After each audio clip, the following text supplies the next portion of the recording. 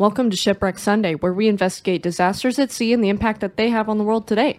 My name is Eleanor, and here with me is my co-host Derek. Hello.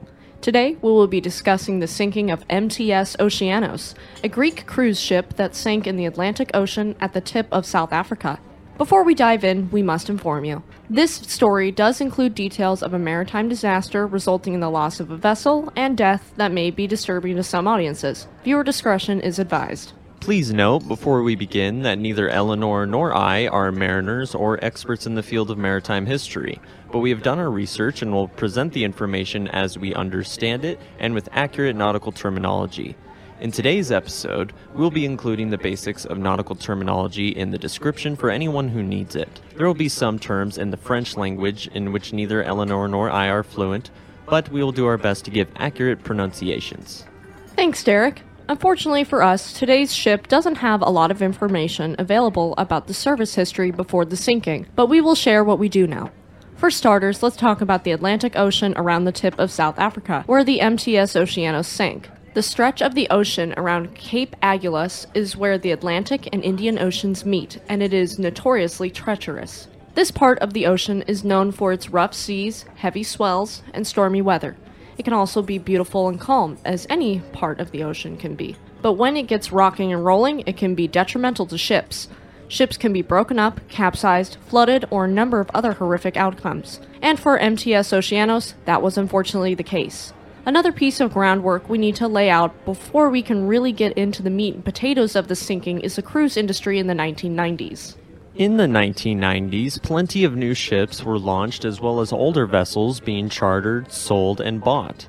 These newer ships were bigger, more innovative, and safer than they had ever been. Some of the innovations that found their way aboard cruise ships were high fog fire suppression systems, GPS, azipod propulsion, and voyage data recorders. For anyone who doesn't know, azipod propulsion is gearless 360 steerable propulsion system, where the electric motor is located in a submerged pod outside of the ship's hull. A voyage data recorder, or VDR, is essentially the ship version of an airplane's black box. Safety regulations continued to be improved, especially after the 1994 sinking of the cruise ferry Estonia in the Baltic Sea. If you're interested in that story, we have covered it. For example, as a direct result of that sinking, a major revision to crew training was made, mostly for training in emergency evacuations and crowd and crisis management. Many safety regulations like this one were made in the 1990s, the era when Oceanos found herself in danger. Now let's get into MTS Oceanos.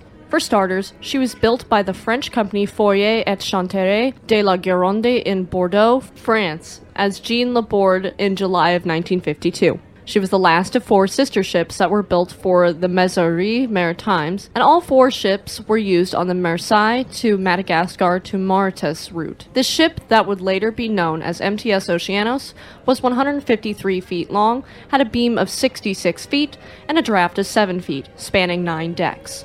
She displaced 14,000 gross tons, being able to carry 550 passengers and 250 crew members. Her maximum speed was clocked at 18.5 knots, and she cruised at a regular service speed of 16 knots. Jean Laborde, as she was originally known, would have many different owners and go through numerous name changes in the decades between her building and her sinking. Some of these names were Mykenai, Ancona, and Eastern Princess. She was launched on July 12, 1952, and passed her sea trials, being completed in June of 1953. In 1976, the Eperotiki Lines Out Greece acquired her, registering her under the name Oceanos, taking advantage of the growing cruise market in the 70s. Other than the numerous sales, there was not any other notable incidences in her career other than being briefly featured in the 1985 movie Sky High, and in yet another film in 1986 called Hard Bodies 2 alongside another Eperotiki cruise ship, Apollon XI. Other than this, there's little information about Oceanos and her career, though we should talk about Eperotiki Lines. The company had previous accidents in the past before Oceanos that I think are worthy of noting. The Pegasus, the flagship of Epirotiki Lines, was scuttled while she was docked in Venice in June of 1991, the same year the Oceanos sank. No casualties or injuries were listed in this incident, with 40 passengers and 217 crew being evacuated after a small explosion, with Italian firefighters deciding the ship should be flooded and scuttled. They feared that a second explosion could damage nearby Venice, and so the Pegasus was scuttled. The Jupiter sank 3 years prior in 1988 in the harbor of Pirae near Athens, losing 2 lives of the 580 students that were aboard. A spokeswoman for Epirotiki said that an Italian freighter had collided with the cruise ship and was ultimately found at fault for that incident. If those 2 incidents weren't bad enough, aboard the Neptune, another liner in the fleet, an American passenger was crushed to death by an unsecured metal fire door off the coast of Crete in 1989. Yet another ship, the Odysseus, took on water off the coast of Portugal in the same year. Epirotiki Lines seem to have a history of accidents and negligence in their fleet, and it's alarming that no real legal consequences came to the line before Oceanos. Her captain, Yannis Afranis, had been an officer for 20 years and a seaman for 30 years, and was therefore seen as perfectly capable of manning the vessel. TFC Tours chartered MTS Oceanos from Epirotiki Lines, essentially leasing the ship for the South African route between Durban, South Africa to Cape Town, South Africa, and back with 2 ports of call in between at Port Elizabeth and East London.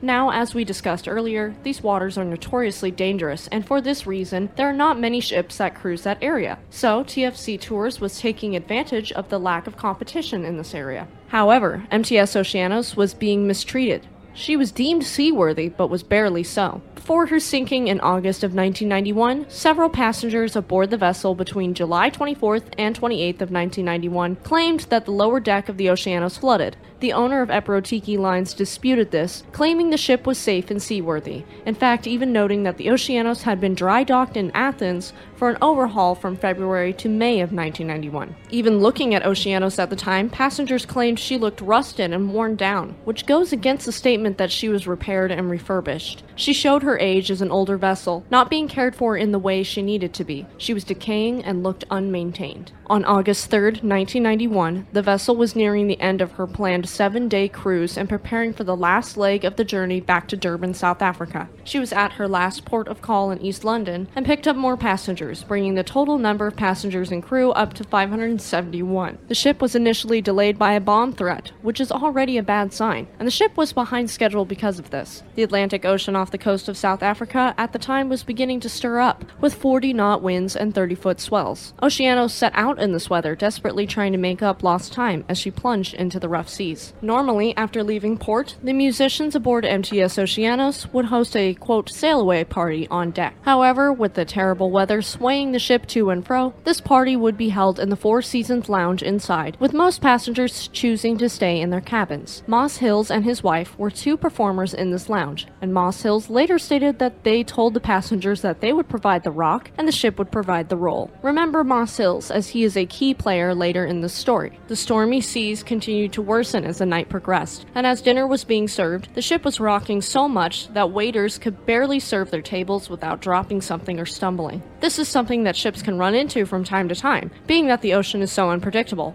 But most ships can handle this type of weather without problems. However, as you can probably imagine, Oceanos did not handle this weather well. Earlier, there had been repairs done to the waste and water disposal system, but was not completed. A vital ventilation pipe through the watertight aft bulkhead and the non-return valves were not replaced, though they should have been. This meant as waves crashed against the side of the ship, the pipe's shell plating burst open, and water slowly but steadily began to fill the compartment. Unfortunately, the compartment was close to the engine room, and around 9:30 p.m. a muffled explosion echoed throughout the ship and MTS Oceanos lost power. As the ship took on more water, the engine room flooded rapidly. Because the engine stopped, Oceanos was a sitting duck in the rocky seas and the ship rolled violently in the waves, sending cutlery sliding off of tables in the lounge and potted plants tipped over. Though this was indeed a problem, oddly enough no alarm or announcement was given that the ship was in trouble. The way the ship was behaving was odd, and Moss Hills went below decks to inspect what was happening. To his surprise, there was water flooding in and the ship appeared to him to be sinking. He was shocked that the captain and crew had not not informed everyone of the danger below decks. Instead of the captain informing the ship, the cruise director, Lorraine Betts, announced that the captain had given the order to abandon ship. While all of this confusion was going on, crew members were seen chucking their luggage into lifeboats and escaping without helping their passengers. Shockingly enough, Captain Avranis was among these men